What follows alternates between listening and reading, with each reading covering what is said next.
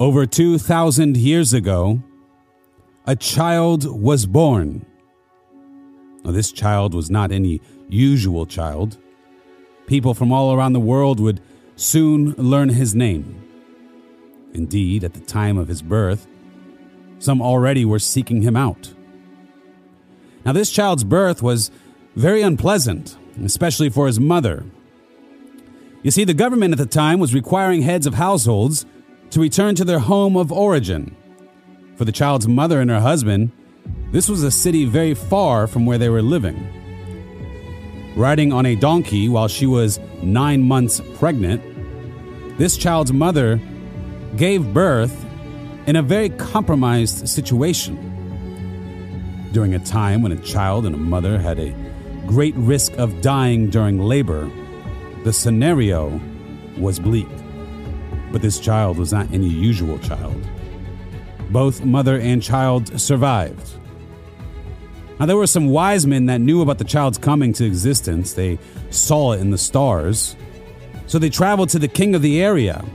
Once the wise men told them of the coming of this baby, the king promised to help them find him and celebrate him. But he did not. Instead, this Roman client king, seeing the child as a threat, initiated what is known as the Massacre of the Innocents, killing all male children under 2 years of age. But this child was not any usual child. He survived, and he grew up in a traditional Jewish home following the customs, growing up with scriptures, talking to elders at the temple, even one time scaring his parents half to death when he was at the temple for 3 days while they frantically searched for him. Once discovered, the 12-year-old child was surprised with their distress, questioning them on why they would not immediately assume that he was at the temple. He grew up to be a great teacher, but what he was teaching was something new. In his teachings, he taught to love God with all your heart, but that it mostly counted if you did it in private. More difficult, he taught not only to love your neighbor, but to love your enemy. To love your enemy as you love yourself. Come to think of it, the way we love ourselves is complex.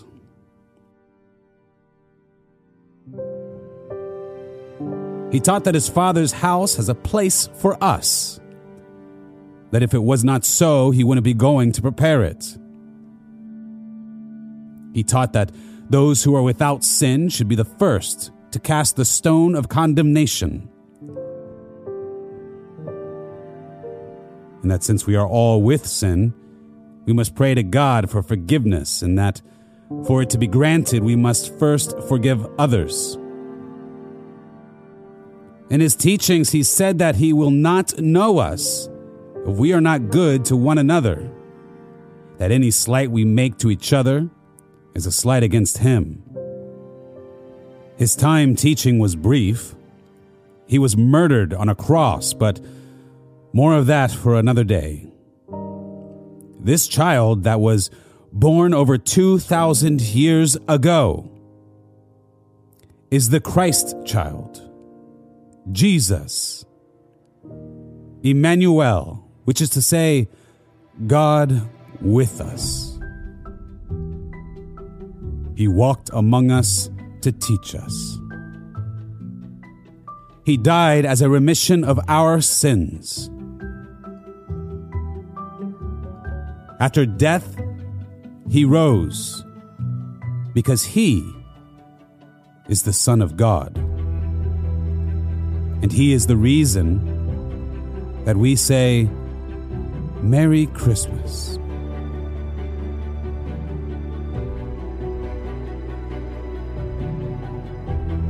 This has been Austin Arthur with the West Orange Times and Observer. And until next year, have a blessed Christmas and a happy New Year.